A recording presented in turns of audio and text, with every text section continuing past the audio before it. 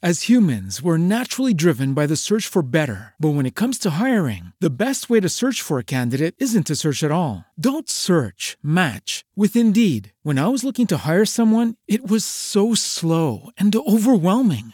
I wish I had used Indeed. If you need to hire, you need Indeed. Indeed is your matching and hiring platform with over 350 million global monthly visitors, according to Indeed data, and a matching engine that helps you find quality candidates fast. Ditch the busy work. Use Indeed for scheduling, screening, and messaging so you can connect with candidates faster. And Indeed doesn't just help you hire faster. 93% of employers agree Indeed delivers the highest quality matches compared to other job sites, according to a recent Indeed survey. And listeners of this show will get a $75 sponsored job credit to get your jobs more visibility at Indeed.com/podcast. That's Indeed.com/podcast. Terms and conditions apply.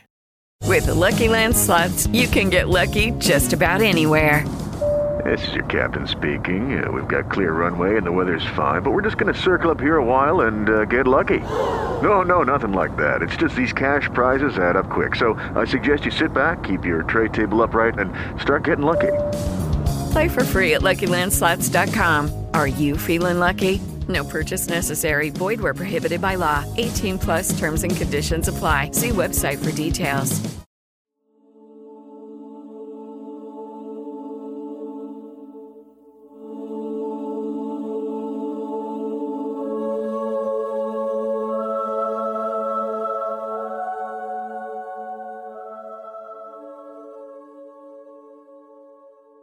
Hello, and welcome to Western Civ.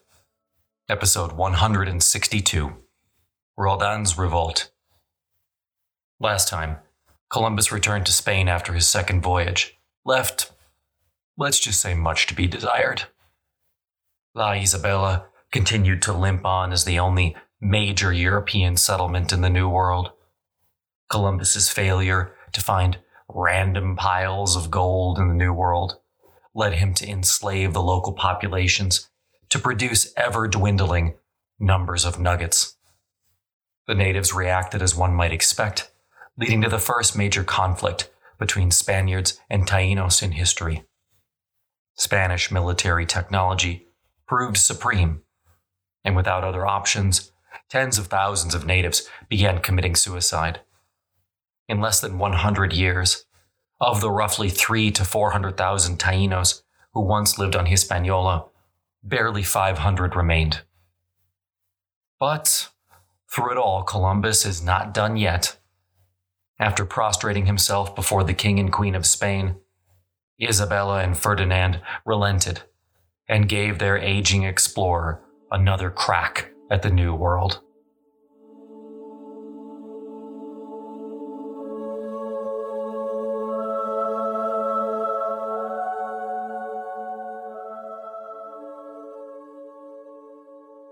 Ravaged by illness and a life of nearly constant struggle, Christopher Columbus no doubt looked much older than his 46 years.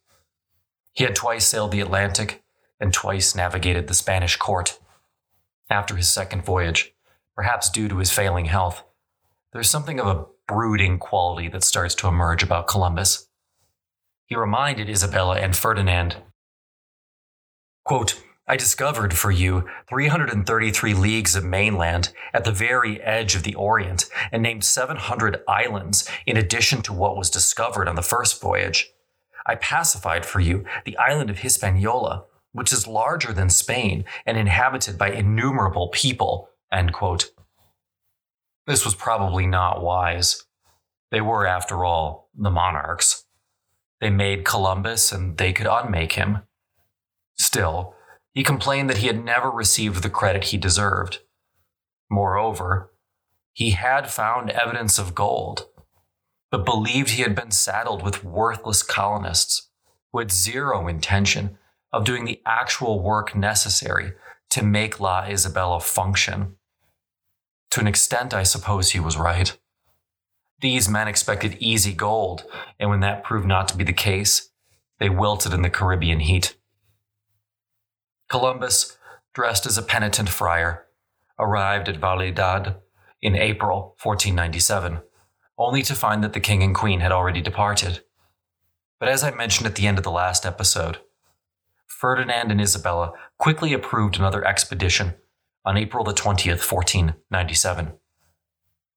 He would be allowed to take 300 people to the new colony, with another 50 going at their own expense. Again, visions of gold dancing in their minds, takers were easy to find. Yet, once again, these men were not exactly the cream of the crop. The sovereigns offered to pardon any criminals who agreed to go with Columbus. Columbus needed a disciplined force, ready to obey his commands to make this work. What he got was a ragtag group of convicts waiting for a chance to cause chaos. Moreover, while the monarchs authorized around 3 million gold maravedis to pay for the voyage, by the end of February 1498, Columbus could hardly count 350,000 in his possession. The rest he had to pay for using borrowed funds from the local Genoese bank. Embarrassingly, the lack of funds led to an actual brawl between Columbus and one of his purveyors when Columbus lacked the money to pay the man. And this really was the least of Columbus's concerns. During the first 2 voyages, Columbus had the New World to himself. By 1498, that situation had started to change forever. In 1497, John Cabot sailed to Newfoundland. Moreover, the Treaty of Tordesillas gave the Portuguese free rein to begin their own voyages of discovery. And worse still, Ferdinand and Isabella had begun granting other explorers the right to conduct their own missions. Time was running out. Columbus's third voyage consisted of 3 ships, the Santa Maria, El Correo, and Lavaquinos. This time, Columbus's goal was to go as far south as he could. He hoped to find gold and gems, and here his logic fit with the prevailing ideas of the time. Most European scholars believed that precious stones came from the hottest places on Earth. Thus, it made sense for Columbus to sail as close to the equator as possible. He set sail for Hilo, the westernmost Canary Island, on June the 21st. There, he turned south with his 3 ships, while the larger fleet of supply ships made for La Isabela. By July 4th, he was past Cape Verde and sailing for the New World. If what Columbus was looking for was heat, well, he found it. Quote, "I entered a zone of heat so intense and high that I believed that the ships and the crews would be burnt up. The heat came so unexpectedly and so out of measure that not a single man dared to go below deck to salvage barrels of drink and victuals. In the intense heat, I feared that the ships would burn and that the men would perish." End quote.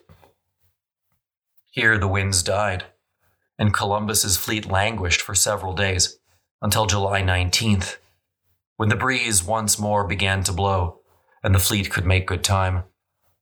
It was not a moment too soon. His ships were badly in need of repair, having already been at sea for nearly a month.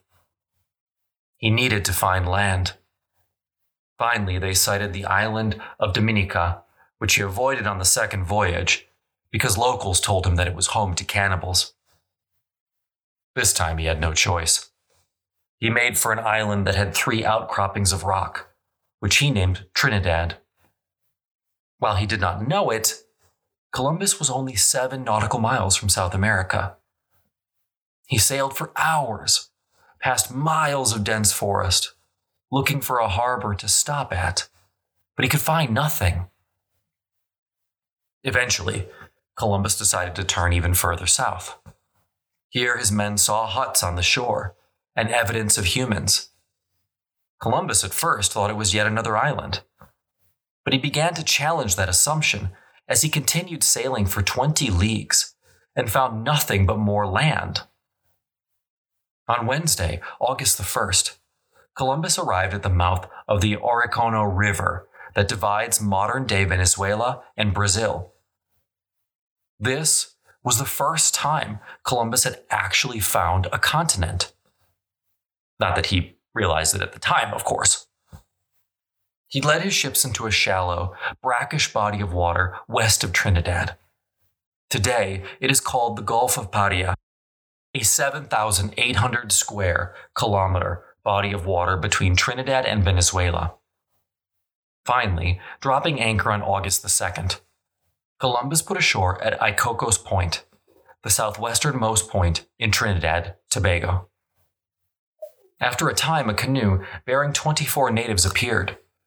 Columbus decided that the best course was for his men to attempt a quote-unquote dance of welcome.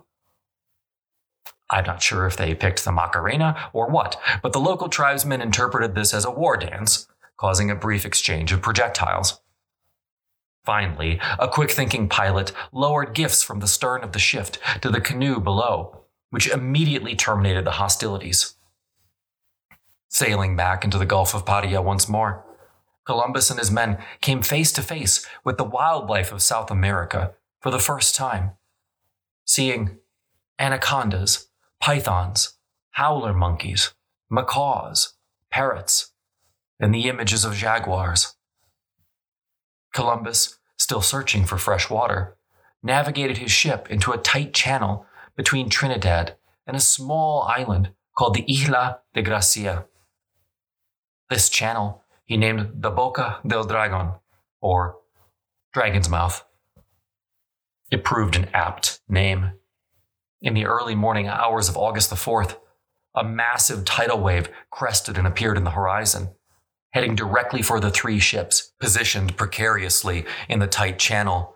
Quote, "Well into the night, I heard while on deck a terrible roar coming from the south. I ran to look and saw a tidal wave swailing from west to east, like a hill as high coming toward me little by little. And on its crest, an advancing line was visible, roaring with great noise, with the same fury and roar of other cross-currents mentioned before, and resembling waves breaking against the rocks." End quote. Amazingly, the ship survived. The La Vallequino's anchor snapped, and the tidal wave lifted the ship to an impossible height. Even months later, Columbus would recall how he never felt so much peril out on the sea.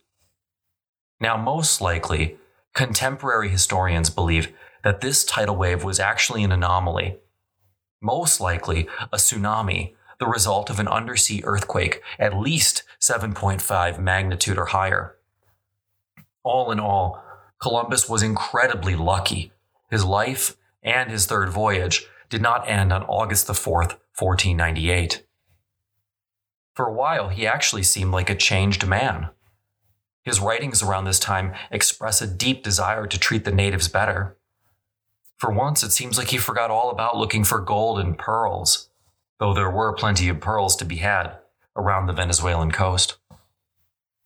Escaping the Dragon's Mouth, Columbus sailed to Venezuela's Paria Peninsula on August the 5th, where his men went ashore and finally found some fresh water.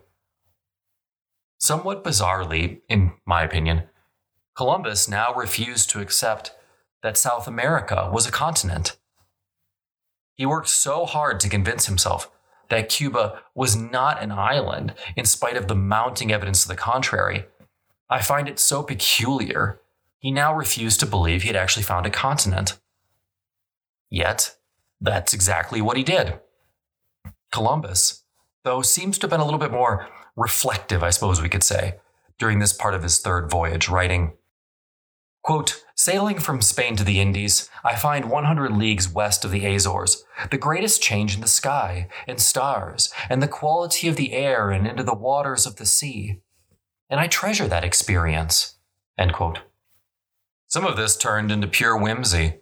Columbus now believed that his compass was pointing not towards north, but the way to heaven, thinking that the farther west he sailed, the more his ship would lift until it simply floated out of the water itself.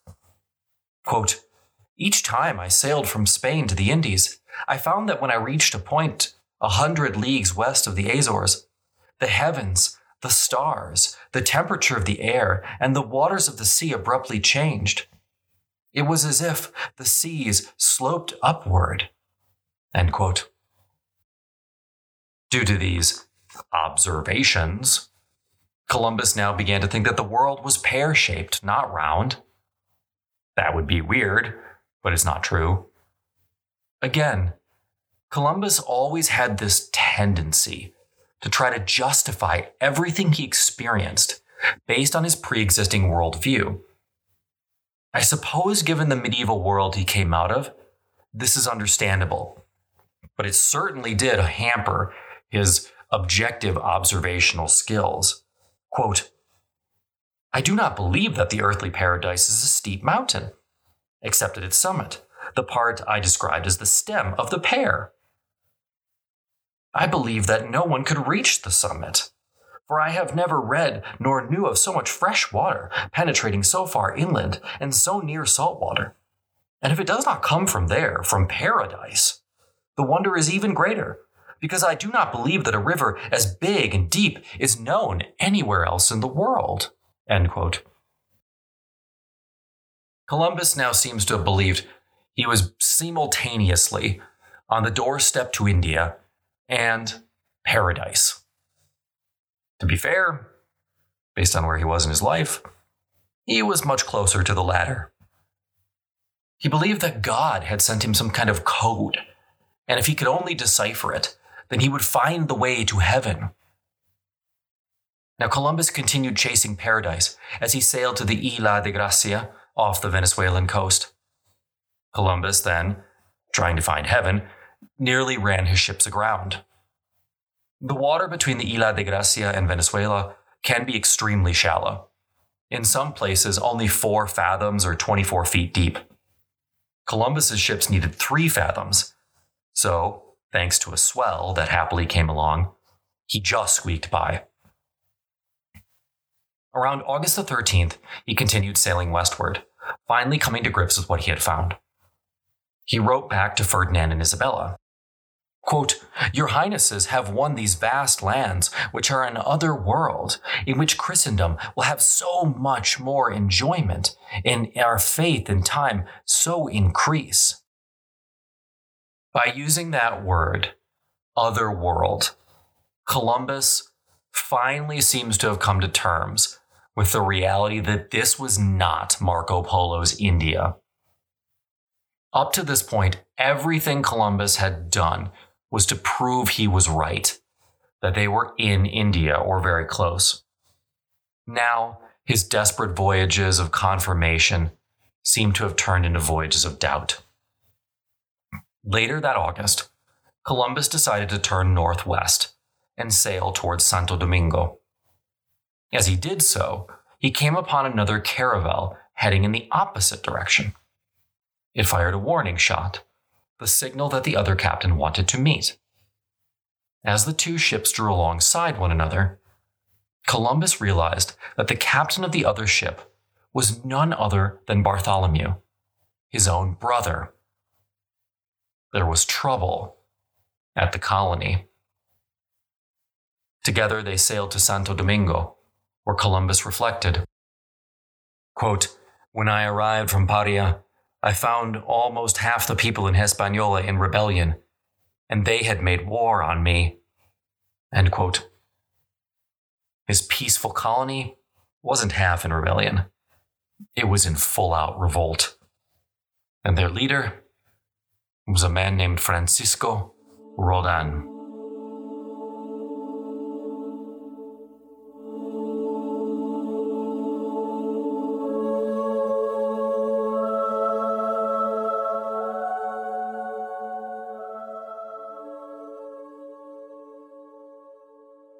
Frankly, in hindsight, the only thing that's surprising about Roldan's rebellion is that it did not happen earlier.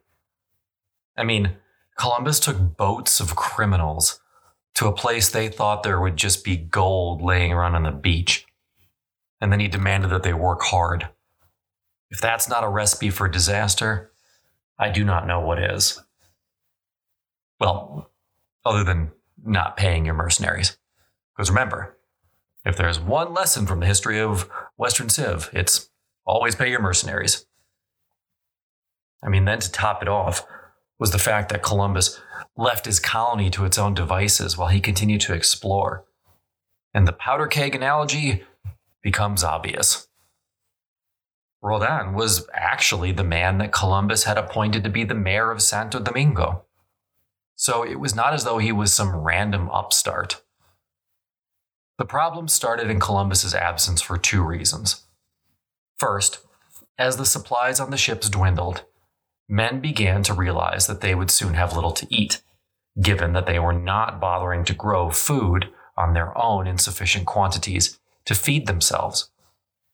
Second, while Roldan was mayor of Santo Domingo, Bartholomew Columbus was governor of Hispaniola.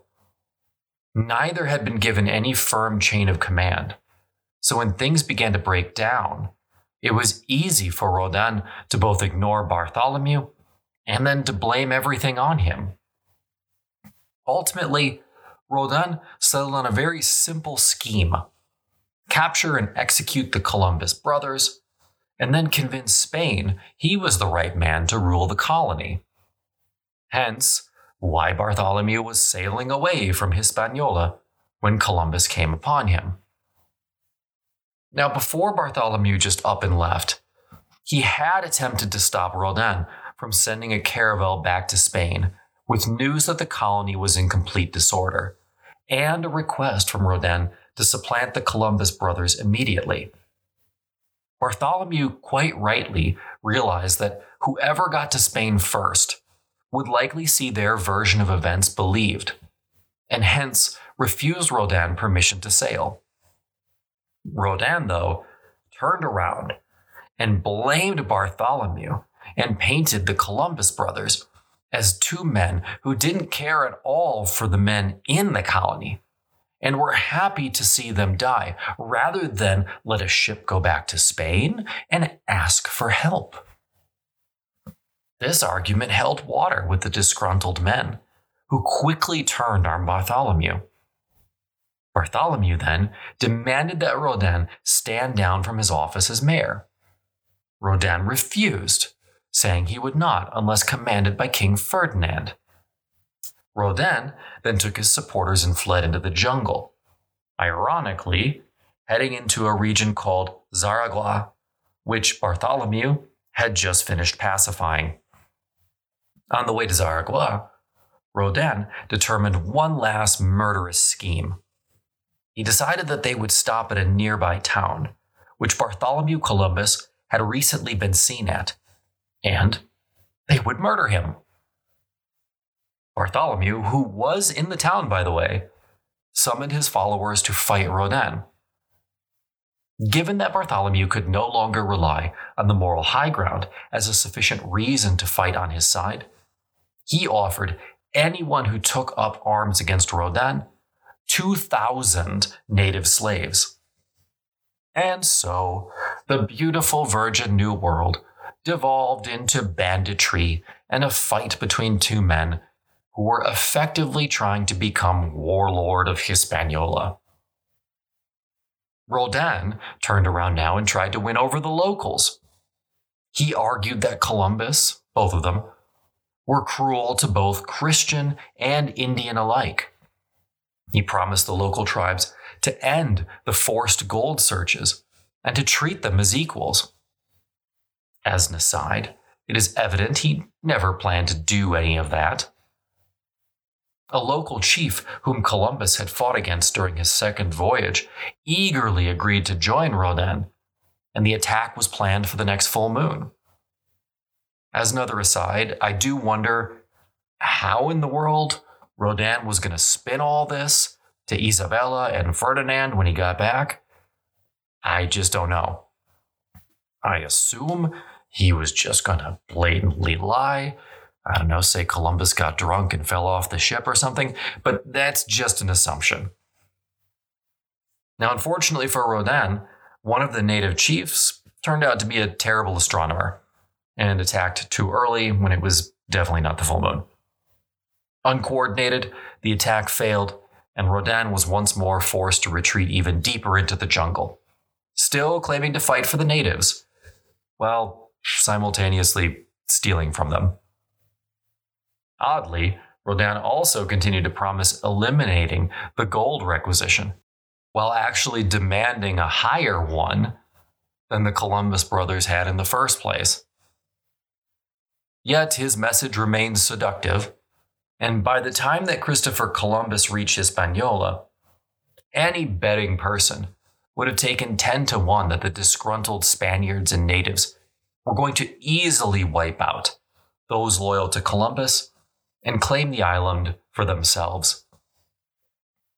And luck continued to be against the Columbus brothers even after Christopher Columbus returned.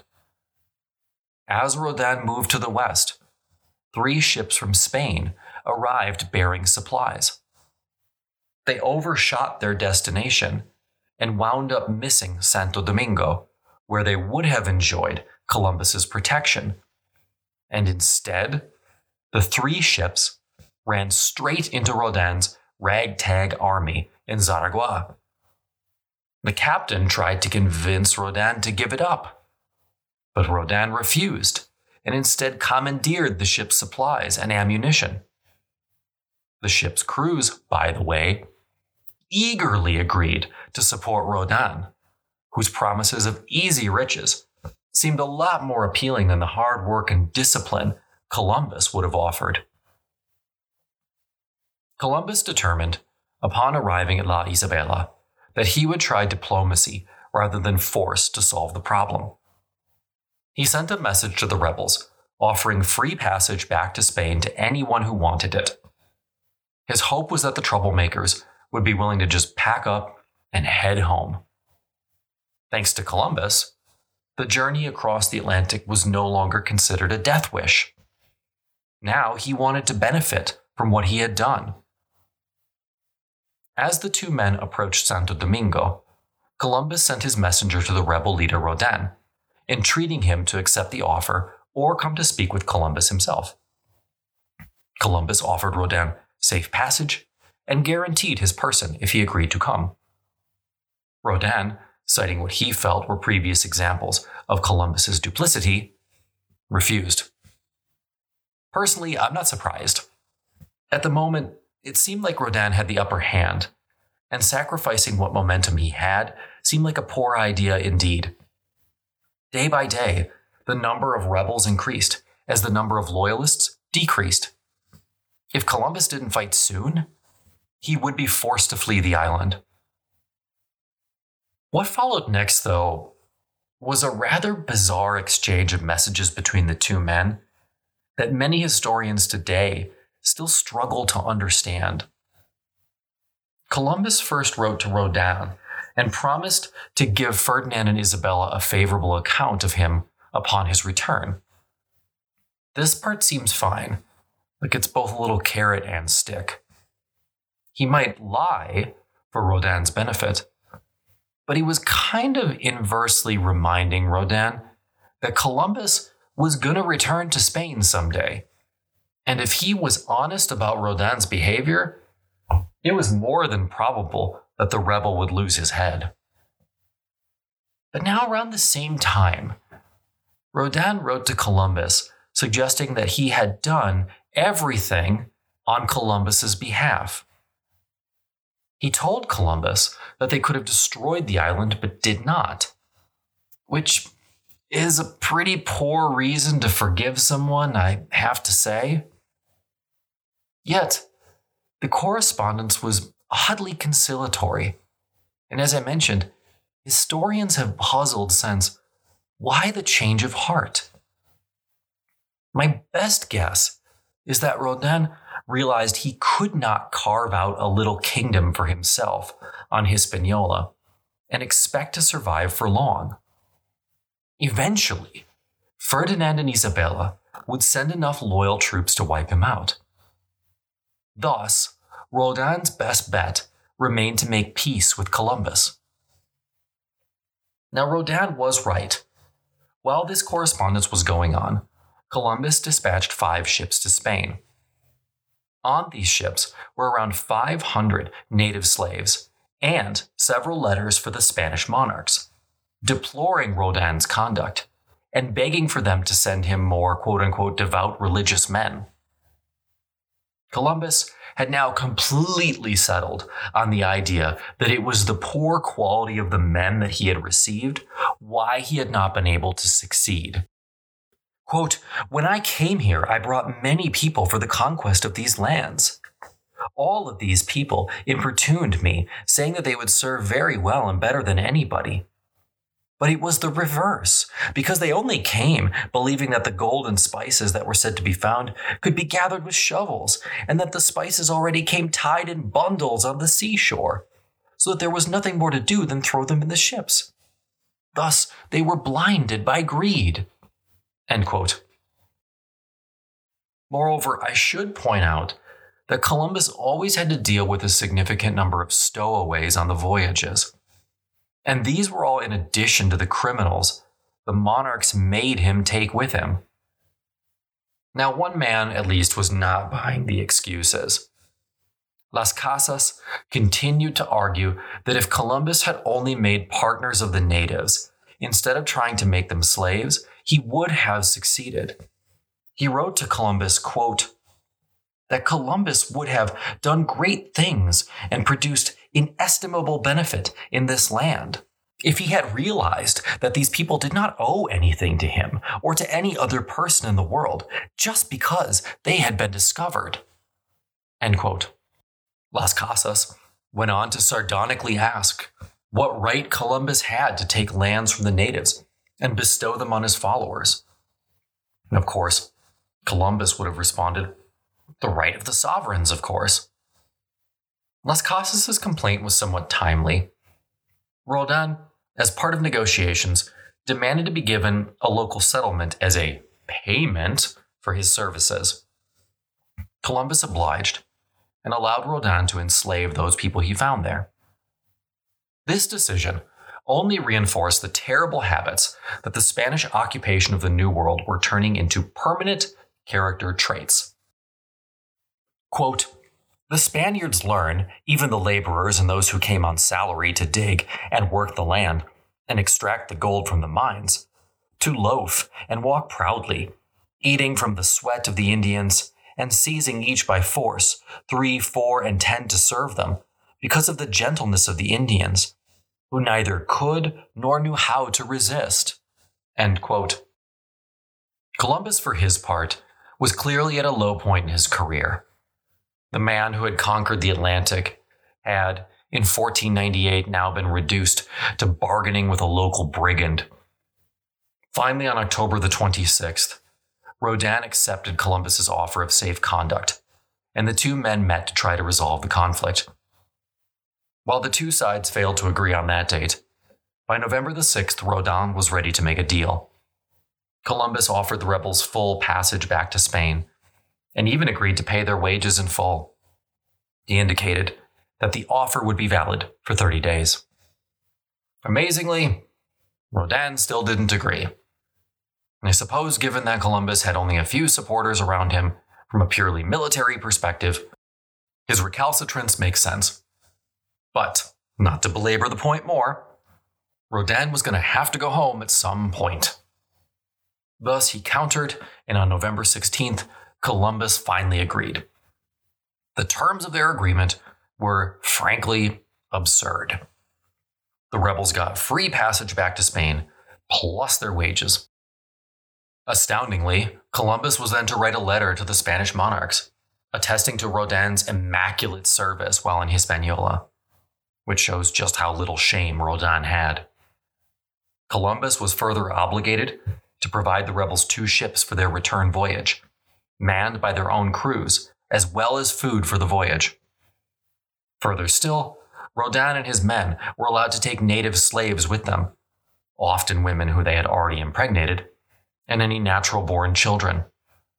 The only concession Columbus got was that Roldan agreed to sail in 50 days and would not try to recruit anyone else to his side in the interim. Clearly, Roldan got the better of the deal. Though, from Columbus's perspective, all he wanted was to be rid of the man. And guess what? It still didn't work. In January, within the 50 days, the two ships were all set to sail from La Isabela to the rebels in Zaragua when a storm blew up and damaged both vessels. Thus, Columbus had to stop and make repairs. It was not until April then that the ships were ready, and by that time, Rodin was claiming that Columbus had reneged on the deal. I guess the argument being that he conjured the storm up Prospero-like. Now Rodin claimed they planned to stay in Zaragua indefinitely. By the end of August 1499, two caravels were once again ready for the rebels, when the rebels came up with yet more demands.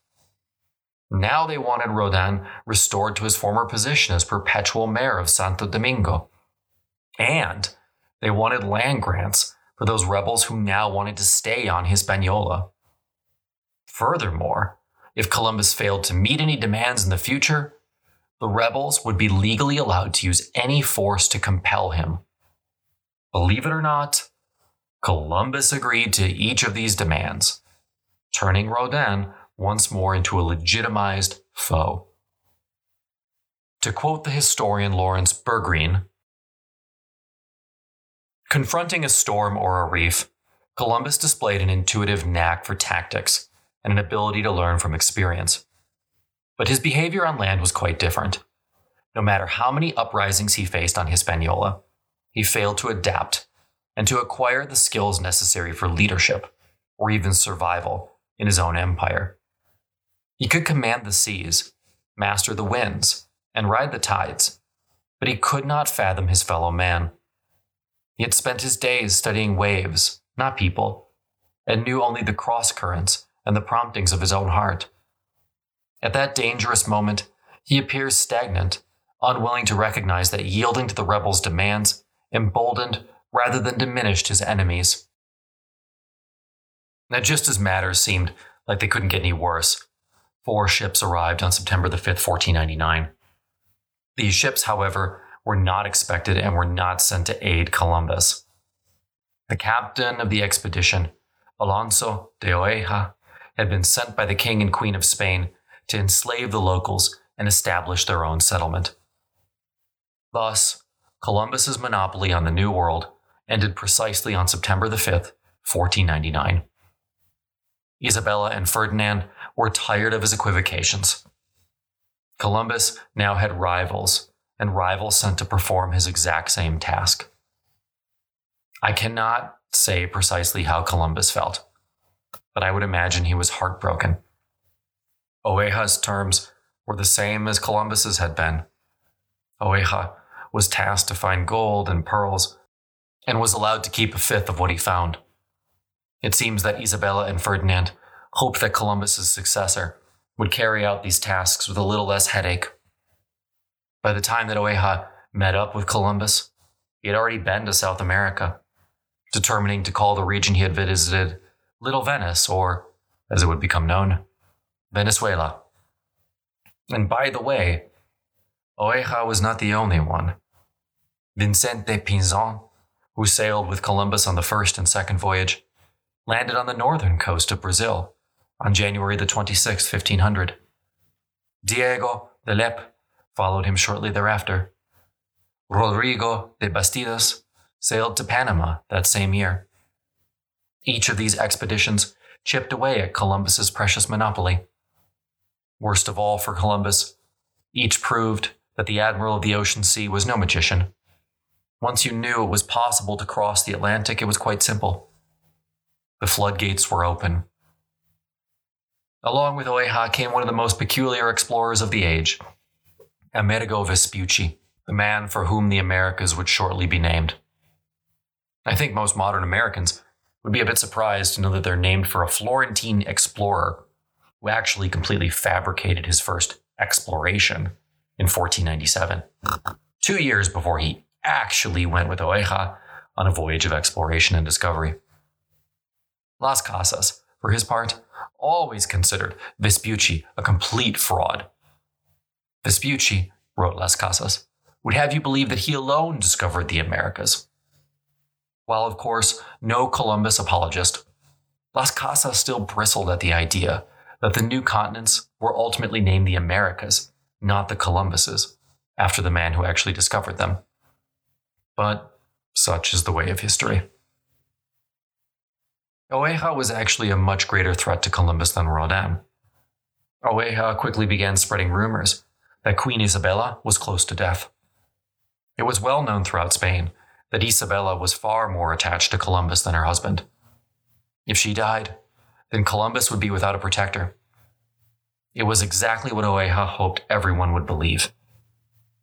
Oddly, once Oeja landed, Rodin allied himself with Columbus and sought to capture the late arrival. Apparently, Rodin determined that he had already beaten Columbus. But he might not beat Oeja. Sometimes the enemy you know is better than the enemy you don't.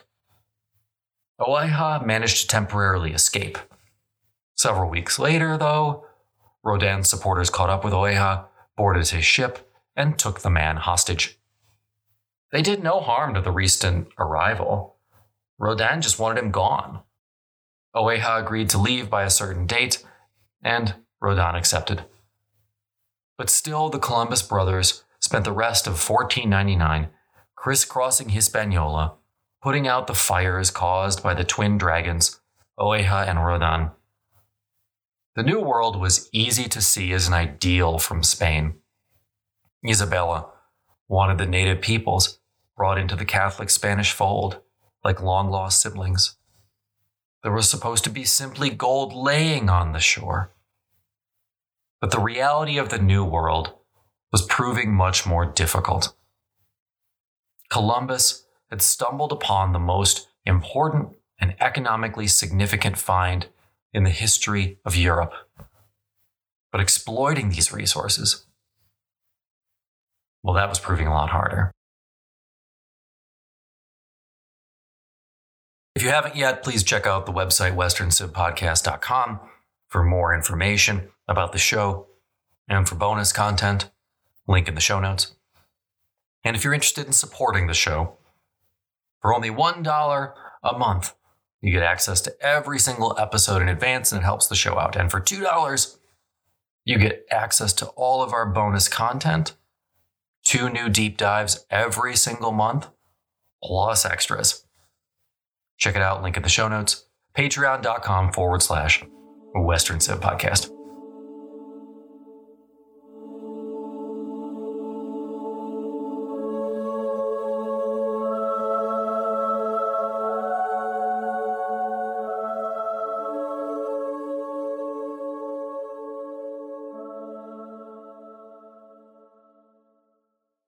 Hey guys, it is Ryan. I'm not sure if you know this about me, but I'm a bit of a fun fanatic when I can. I like to work, but I like fun too. It's a thing. And now the truth is out there. I can tell you about my favorite place to have fun. Chumba Casino. They have hundreds of social casino style games to choose from with new games released each week. You can play for free anytime, anywhere. And each day brings a new chance to collect daily bonuses. So join me in the fun. Sign up now at ChumbaCasino.com. No purchase necessary. VGW Group. Void where prohibited by law. See terms and conditions. 18+.